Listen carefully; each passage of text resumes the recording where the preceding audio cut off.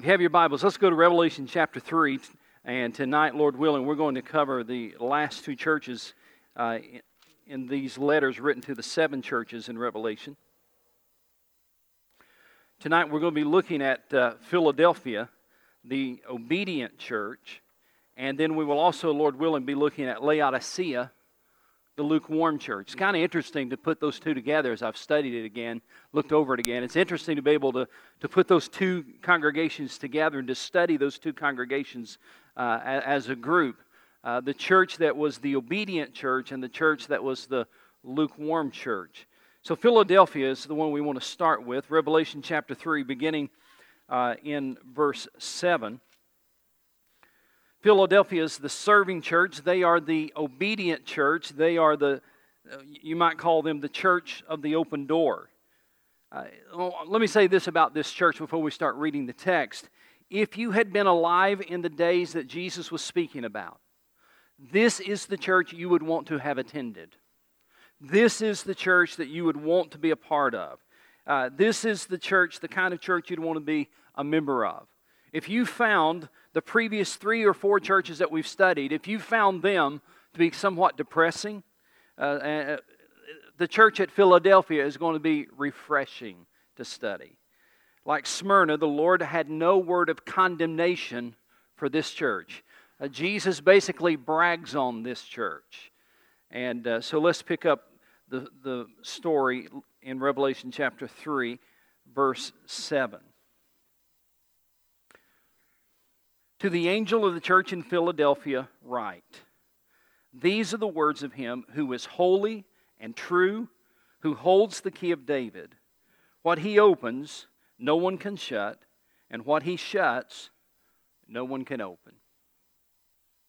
I want you to pray with me before we start tonight. Father, I thank you for the opportunity to be before these people, your people, to be in your church.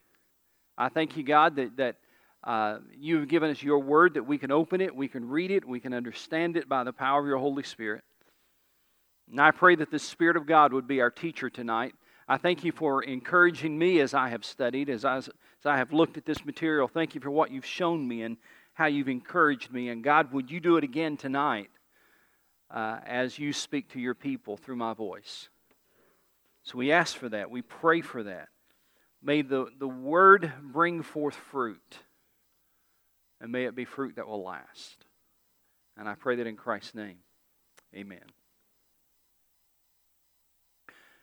As we've told you before, in each of these letters, the person that is speaking is emphasized.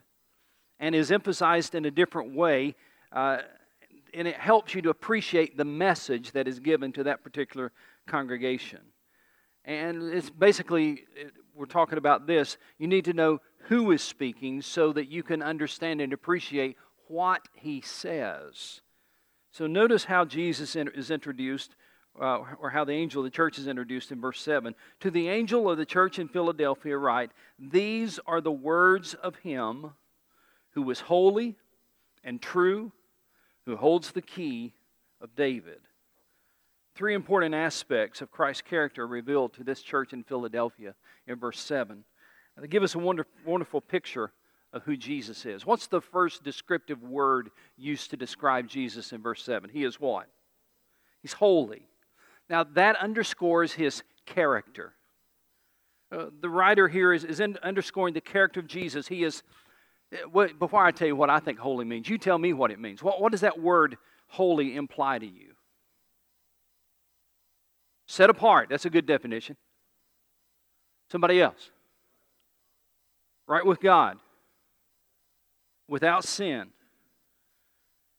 Those are very good descriptions. These are the words of him who is separate from sin. These are the words of him who is pure. These are the words of him who is set apart. These are the words of him who is completely free from any taint of moral corruption.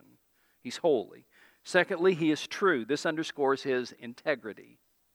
He's the true one in contrast to false and deceit. The words that we're about to read are from the true one. He is genuine. While other gods, little g gods, and religious leaders are counterfeit, Jesus is genuine. He's true. And then there's something interesting. It says that he holds something. What does he hold? key of David. Now, that's a very interesting description. We can understand that Jesus is holy, right? We understand that He's true, that He's a person of integrity. He's not false. But this phrase, He holds the key of David, speaks of His authority. In fact, if you read it again, look for a phrase. Let me show you. These are the words of Him who is holy and true, who holds the key of David, and here's His authority. What He opens, no one can shut, and what He shuts, no one can open. Now, you probably have heard that phrase before. Perhaps you may or may not have realized that it really has that it came out of Scripture. But it not only comes from the New Testament, it also is rooted in the Old Testament. You might want to write a reference down there in your notes or in your Bible.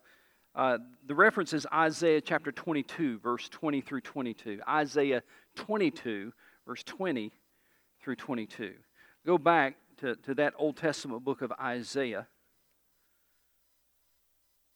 chapter 22.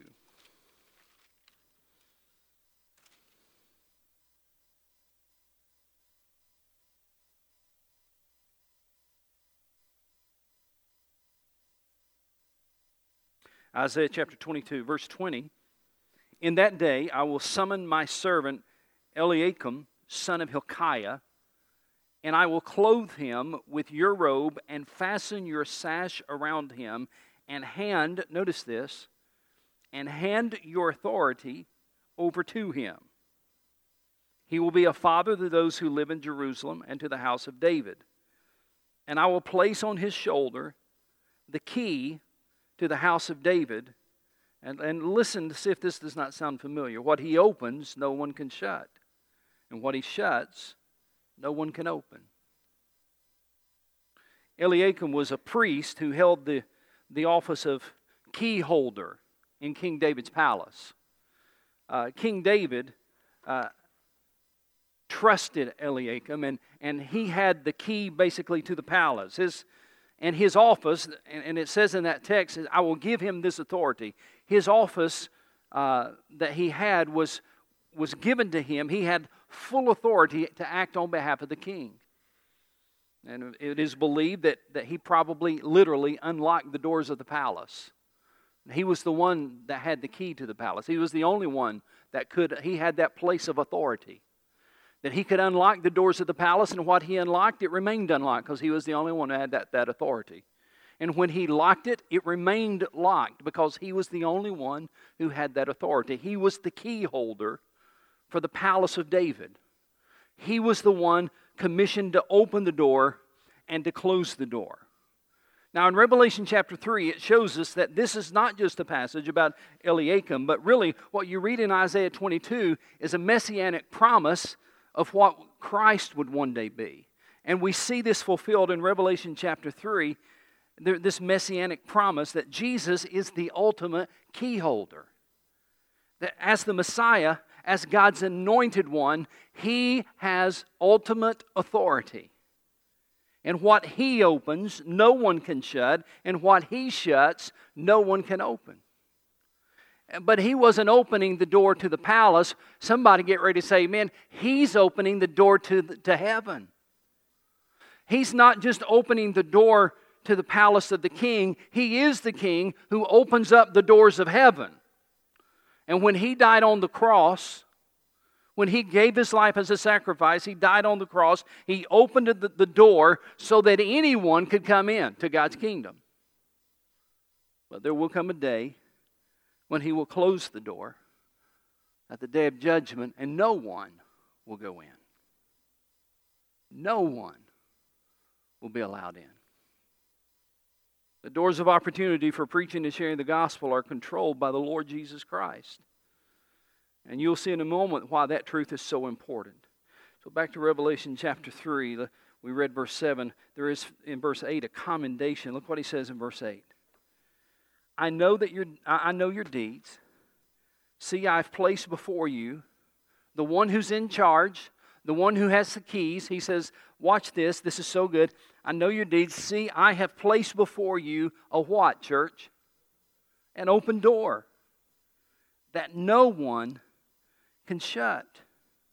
I know that you have little strength, yet you have kept my word and have not denied my name. The church at Philadelphia was a wonderful church, and it had three things going for it. First of all, it had an incredible God-given opportunity. He says, I place before you an open door. This is a God-given opportunity. I have placed this before you. This is not chance that this has come about. Jesus said to the church at Philadelphia, I have placed before you, I have unlocked for you, I have opened for you this opportunity. Is an opportunity, an open door for them to, we believe, most scholars believe what he's talking about there is an opportunity to proclaim the gospel. I have opened for you an open door so that you can proclaim the gospel. Let me show you why I believe that's what he's talking about. Go to 1 Corinthians chapter 16, verse 8 and 9. 1 Corinthians chapter 16, verse 8 and 9. Very similar language you'll see in the writings of Paul, 1 Corinthians 16.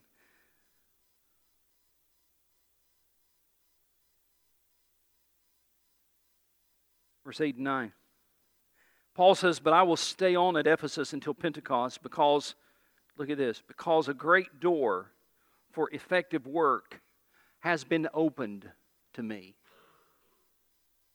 And there are many who oppose me. A great door of effective work has been opened to me. Who do you suppose opened the door? Talk to me. Who do you suppose opened this door for Paul? That's right. The Lord Jesus Christ. Paul says here, it says, listen, I plan to stay on at Ephesus because it appears right now from what I'm looking at that the one who has the key, the only one who can open doors like this, has opened a door of opportunity for me. And so I'm going to stay here and proclaim the gospel because he has opened this door. Christ is the Lord of the harvest. Christ is the head of the church. And He sovereignly, listen to this, He sovereignly gives churches opportunities to share the gospel. He sovereignly opens doors for churches to share the gospel. He said in Revelation 3, I have placed before you an open door. This is not by chance. It's not by accident. I have placed before you an open door. Now let me talk to you for a moment as your pastor. Ladies and gentlemen, I really believe with all of my heart God's done this for Mount Airy. I really believe with all of my heart that God has opened up doors of opportunity for us that we could not open on our own.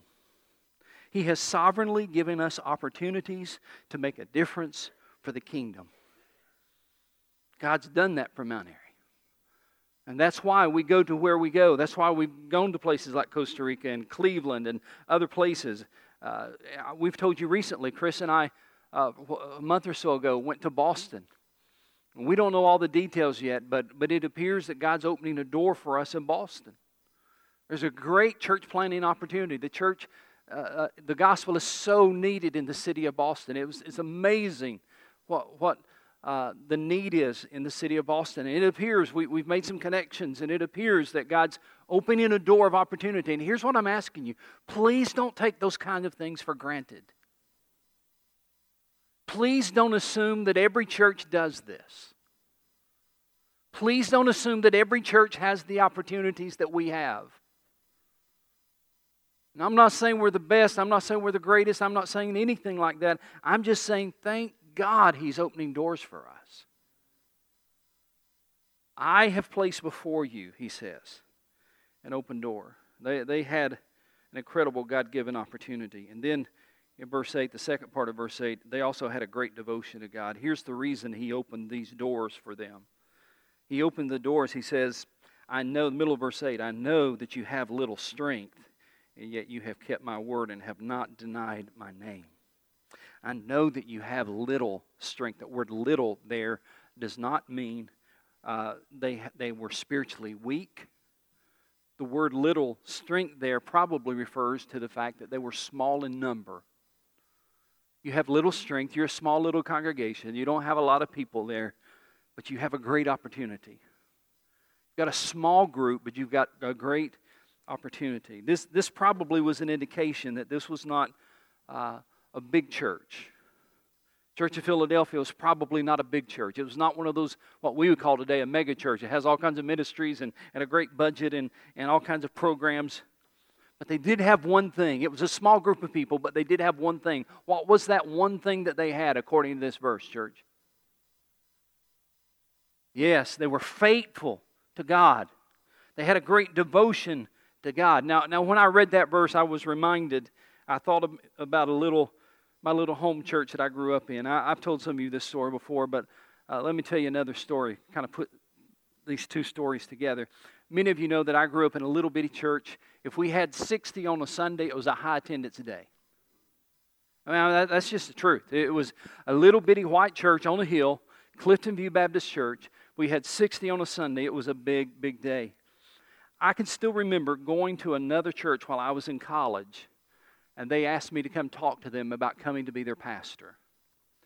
Now, I was trying to remember today, Lisa, when that was. I was dating Lisa. It was before we were married. It was when I was in college. I don't remember exactly what age I was, but I was probably around, since if I was already dating her, I was probably around 20 years old. And to this day, I still don't know how they got my name.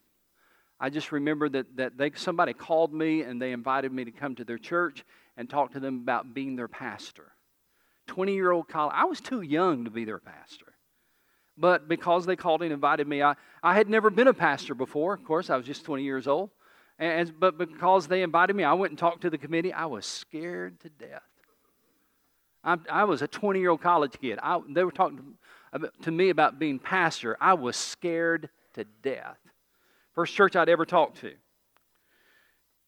I remember saying to my mom and dad, this is gospel truth, after it was all over, I remember saying to my mom and dad, I don't think they'll be interested in me because that's a big church.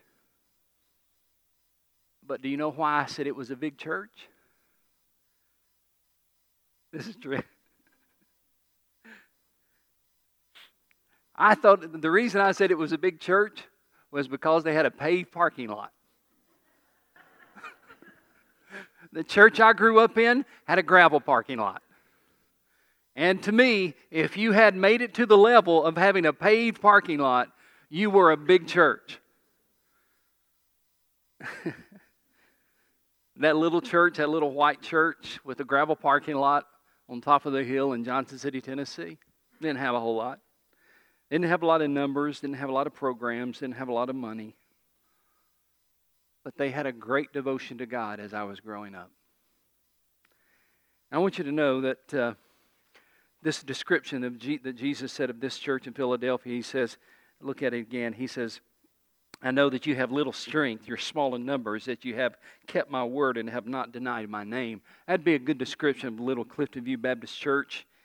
And I want you to know something about that little white church with the gravel parking lot on the hill.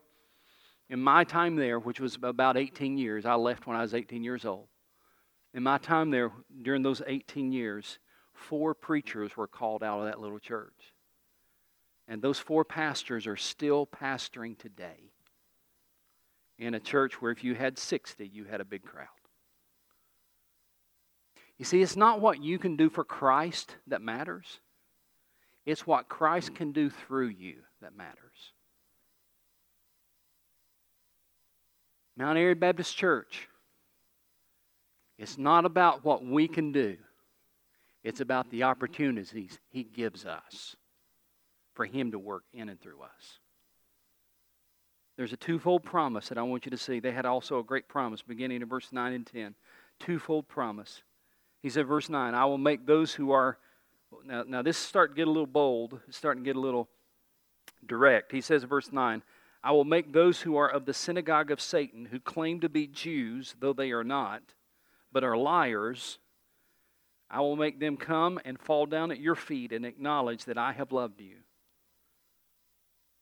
And then he says in verse 10, since you have kept my command and endure patiently, I will also keep you from the hour of trial that is coming, that is going to come upon the whole world to test those who live on the earth. There's a twofold promise in these verses. Let me go through this pretty quickly. First of all, there is the promise of vindication in verse 9. The Jews in the city were being used by Satan to oppose what God wanted to do in Philadelphia. Remember now, God had placed an open door before the church. an open door to share the gospel. God had opened this door. But Satan was trying as best he could to slam that door shut. Can I tell you that Satan always works in that way? Would you go back again to 1 Corinthians chapter 16, verse 9? And would somebody read that verse again? We looked at it a moment ago. I need somebody to read 1 Corinthians chapter 16, verse 9. Read it out loud for us. Who will read it?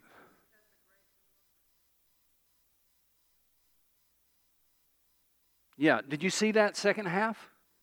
A great door has opened to me. And what was the second half, Donna? And there are many who oppose me. A great door has been opened, but there are many who oppose me. That was true to the church at Philadelphia as well. There was this promise of vindication where Jesus said, I'm going to take care of your enemies. Warren Wiersbe said, if we take care of God's work, He will take care of our battles. That's a good word. Listen, you focus on God's work, let God focus on the battles. There's the promise of vindication in verse 9. Then there is the promise of deliverance. This is an incredible promise in verse 3. Since you have kept my command to endure patiently, I also will keep you from the hour of trial that is going to come upon the whole world to test those who live on the earth. Scholars debate what Jesus meant by this hour of trial.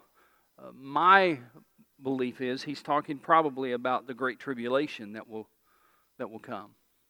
The Great Tribulation that we'll be looking at in later chapters. If you want a description of the Great Tribulation, all you have to do is read Matthew 24, verse 21. Go to that quickly. Matthew 24, verse 21. You'll understand why it's called the Great Tribulation if you read Matthew 24, verse 21. Here's what he says. For then there will be a great distress, not a small distress, not just distress, but a great distress, unequaled from the beginning of the world until now, and never to be equaled again. This great distress, this what we call the Great Tribulation, is unequaled. He says when it comes, it will be unequaled. Nothing has ever occurred like it.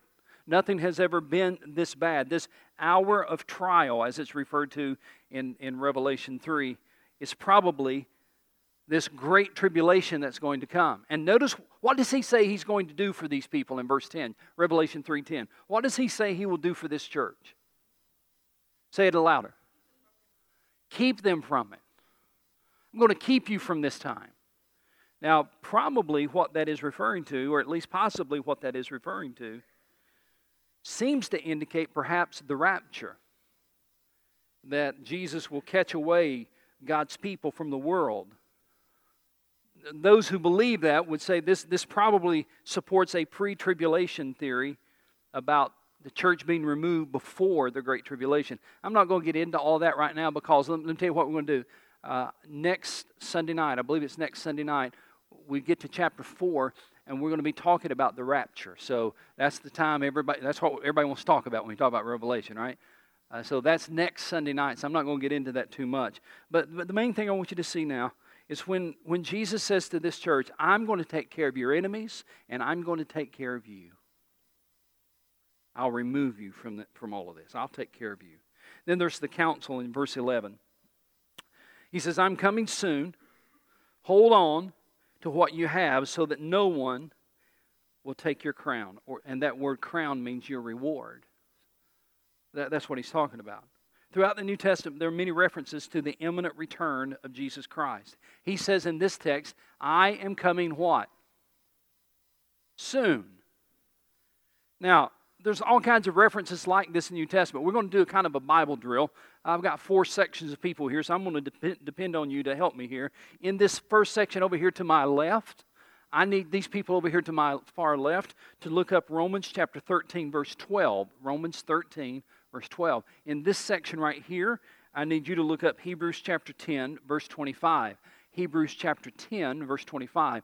This section to my right here, I need you to look up James 5, 9. James 5, verse 9. And on the far right, I need you folks to look up 1 Peter chapter 4, verse 7. That's 1 Peter chapter 4, verse 7. I'll give you a moment to find that, and then I'm just going to ask you to read that as we move from verse to verse.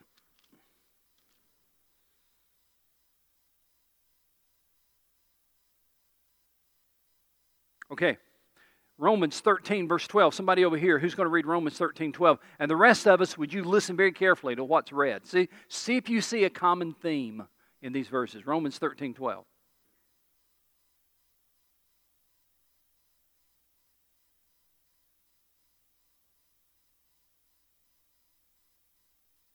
The night's nearly over. The day is almost here. All right? In this section right here, what was the reference? It is Hebrews 10, 25.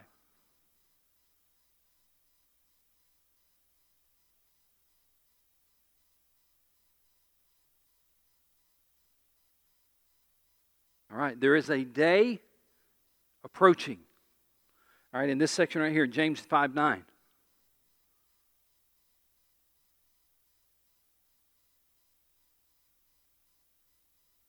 All right, not only is there a day approaching, there's a judge coming. And this judge is standing at the door. In the far right, 1 Peter chapter 4, verse 7.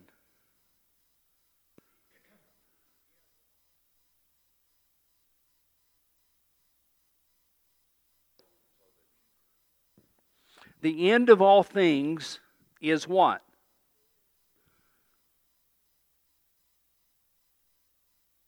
What year is this? Yeah, I was waiting to see if somebody would say 2015. It's 2016. It's been a while, hasn't it? Since any of those verses were written. It's been a while. Though he said the end of all things is near. It's been a while since those verses have been written. So here's my question. Were they wrong? No. Why? Because God's Word is true. Okay? All right? Because what? We're closer today than we were yesterday.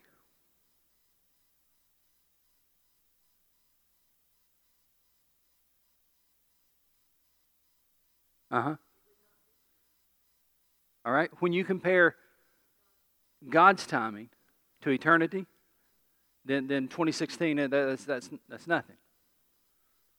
Listen to to Hebrews chapter 1, verses 1 and 2. Just listen. Don't even try to find it. Just listen to this.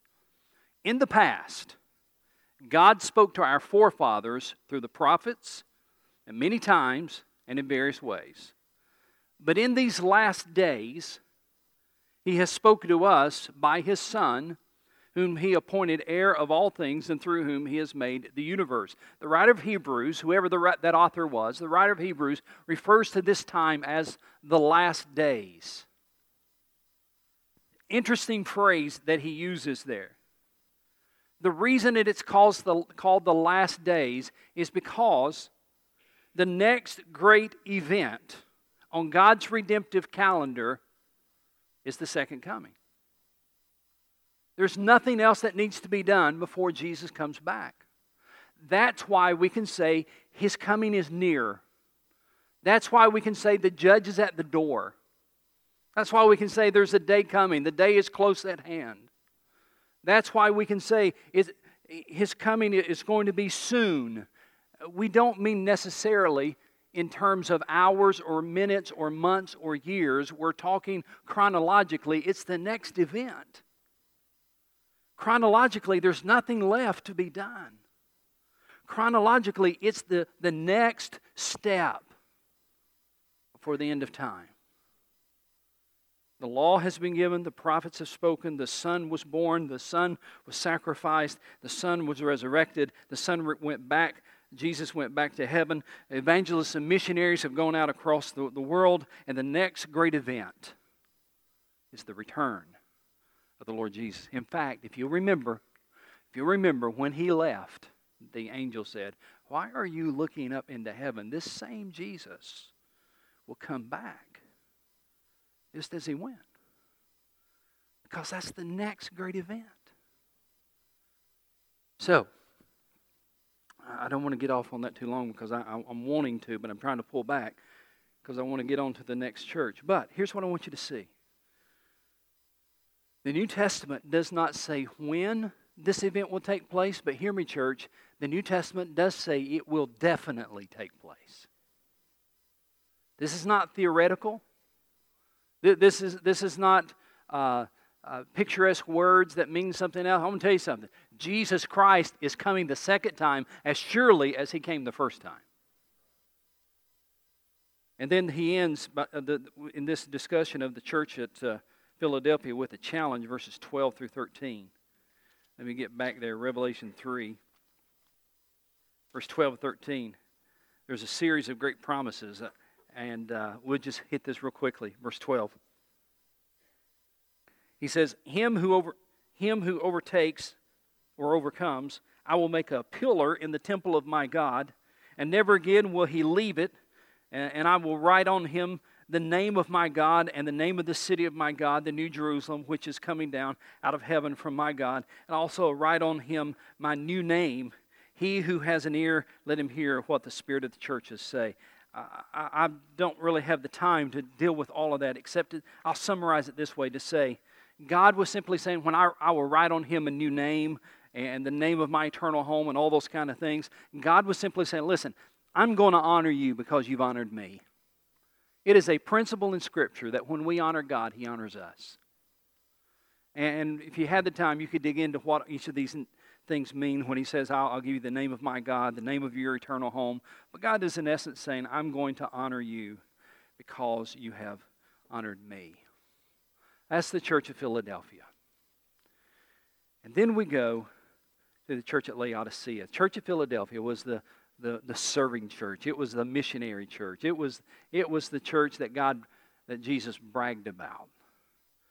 Church at Laodicea, the last church of the seven, is in some ways the worst of all of them. And the reason I say that is because it's the only church that Jesus said to those people, you make me sick. I would say it's a pretty bad church when the Lord Jesus says, you make me sick. Now, I remember very vividly being in Brazil on my first really foreign mission trip as a new pastor at Crestview Baptist Church. First mission trip out of the country was to Brazil. It was hot down there. We'd done construction. I was tired. It was hot. I was looking forward to a nice cold Pepsi. And they have Pepsi in Brazil.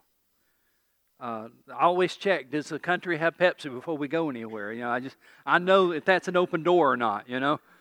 I'm kidding. But they do have Pepsi there. And I ordered a Pepsi with great anticipation. Honestly, with great anticipation. They brought me a Pepsi. It had not been refrigerated. And I said, could I have some ice, please? They don't have ice. They don't serve it with ice. They have this crazy idea that if you drink anything, water, soft drink, water, if you drink something with ice, it'll give you a sore throat. So you don't drink a Pepsi over ice. No. That'll give you a sore throat. So the whole concept, could I have ice, was foreign to them. So here's what I drank that day when I was hot and tired. I drank a lukewarm Pepsi. And it was awful. I mean, it was just awful. Some of you are coffee drinkers. You can relate to this. When you get up in the morning, does your wife say to you, honey, would you like a nice lukewarm cup of coffee? It would be an awful way to start your day.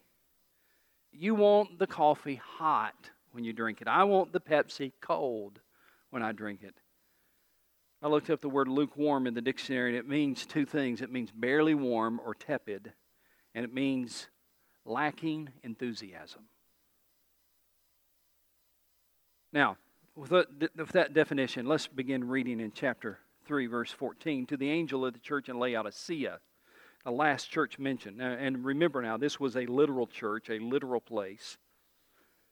He says, to the angel of the church in Laodicea, these are the words of the Amen, the faithful and true witness, the ruler of God's creation.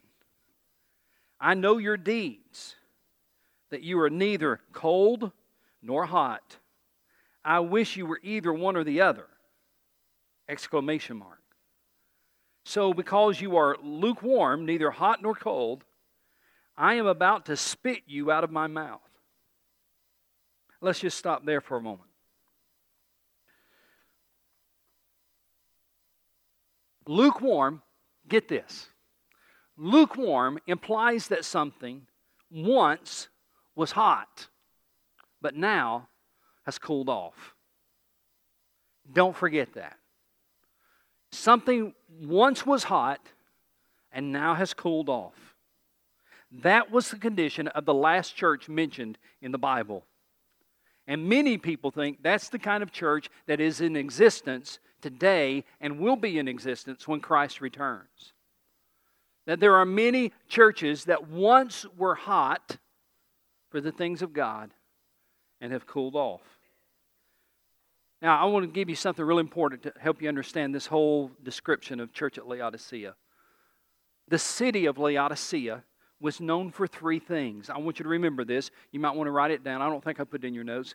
They were known for three things. Number one, they were known for the wealth. They were a banking center. They were known for wool. They had a huge textile industry. And they were known for eye salve. They had a little medical school there, and they actually made medicines there. I didn't put that in your notes, did I? That's not in your notes, is it? All right, so let's memorize this, because this is going to be good. They were known for three things. Number one, they were known for, what was the first one? They were known for wealth. It was a banking center. Number two, they were known for wool. They had a huge textile industry in that city. And number three, they were known for eye salve.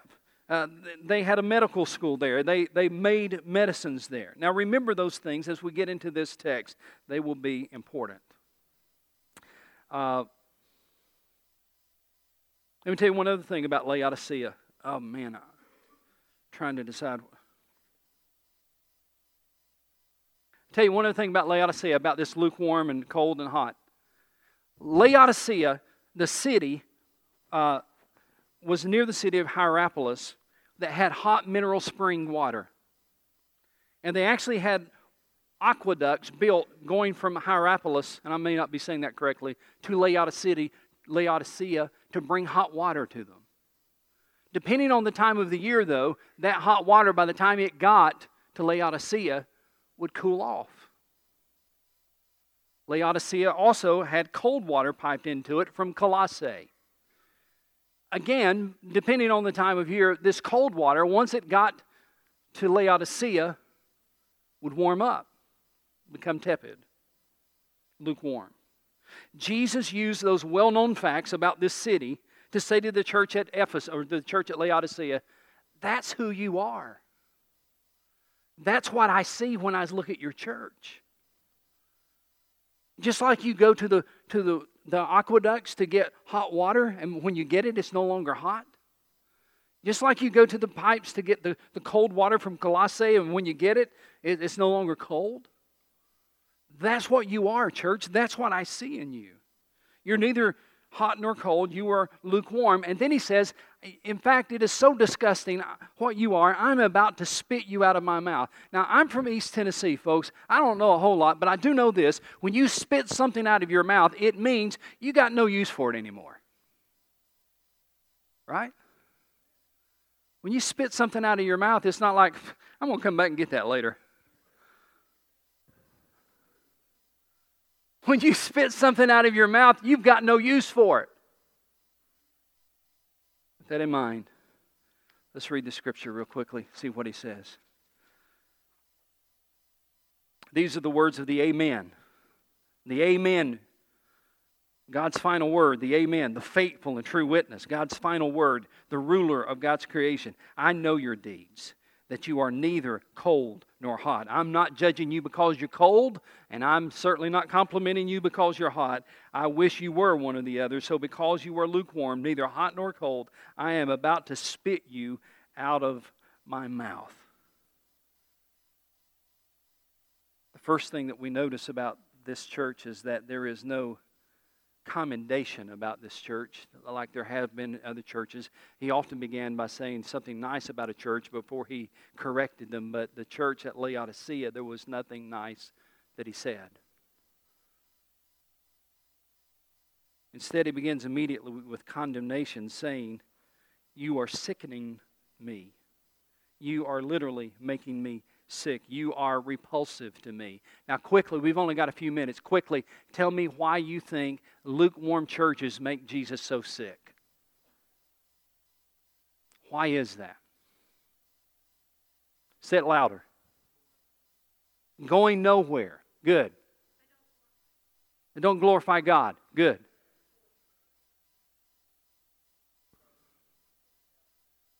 All right, they backed away. Any others? These are good. They stand for nothing. He's describing a church more than likely that was indifferent, neutral, complacent, compromising, comfortable. A church that once was useful to him and now is not useful.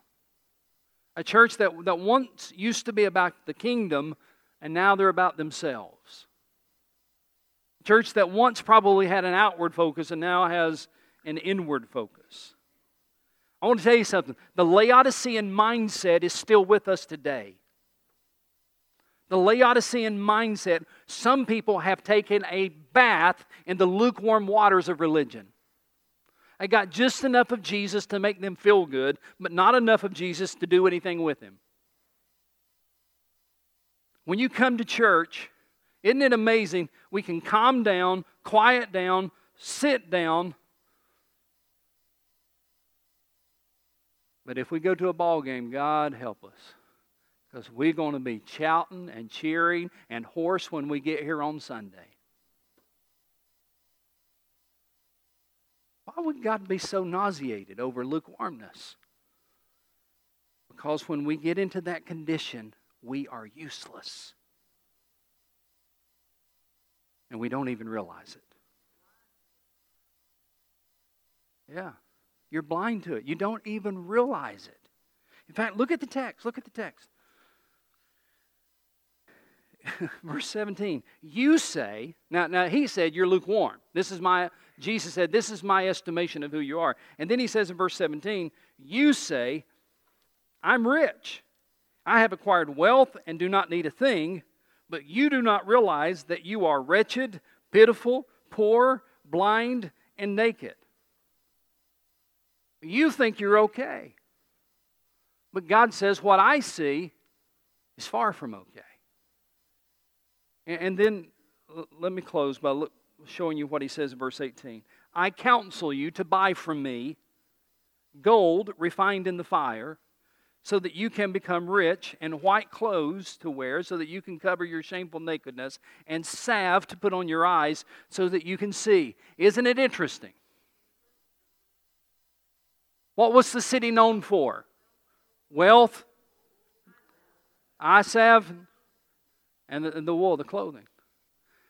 He says, I counsel you not to go buy this stuff other places. He says, I counsel you to buy from me.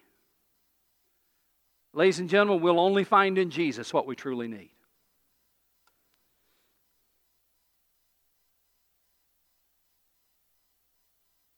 I'm trying to decide where to go with this, how far to go.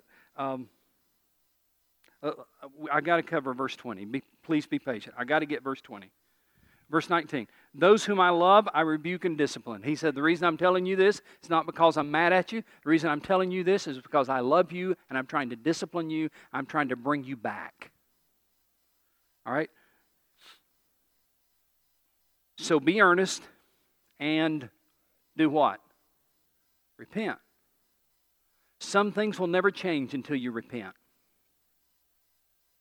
Repentance is not a bad word. Repentance is a biblical word. So, verse 20. Here I am! Exclamation mark. I stand at the door and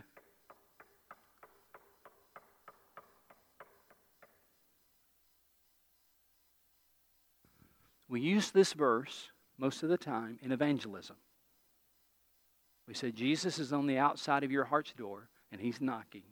And He's wanting you to invite Him in. I've used it hundreds of times that way, and we're not misusing it, but that's really not what the verse is talking about. The verse is talking about the Lord Jesus standing outside a lukewarm church, trying to get back into it. He said, I'm at the door. And I'm trying to get back in the church. And I'm waiting for you to invite me back in. The word picture there is astounding to me. It's incredible to me. It's incredible for two reasons. First of all, it's incredible that Jesus would be kept outside the church. It's incredible also because He's patiently waiting to be invited back in. The graciousness of Jesus is amazing to me in that text. I'm standing at the door knocking, and I'd like to get back in. But if you don't invite me in, I'm going to spit you out of my mouth because I have no more use for you.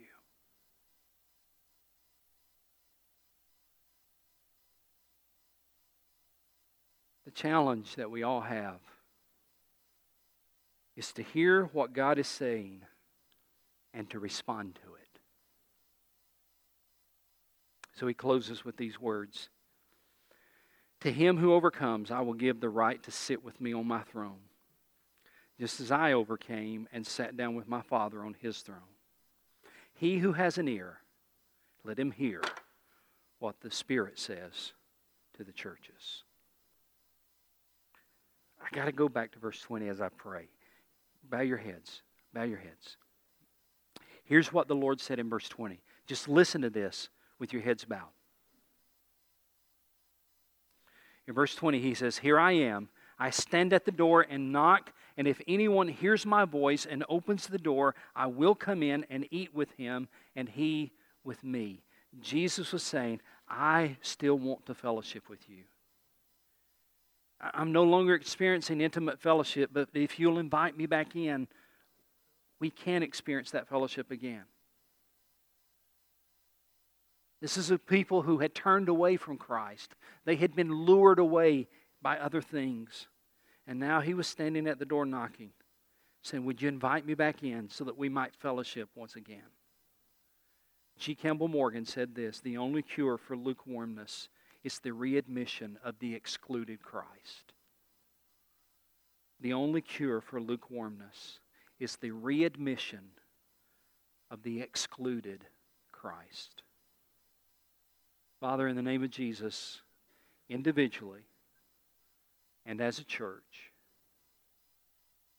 may you deal with us and may we have ears to hear if we in our lukewarm state has pushed Jesus out the door. And may we invite him back in so that we might experience fellowship with you. And I pray that in Christ's name, amen.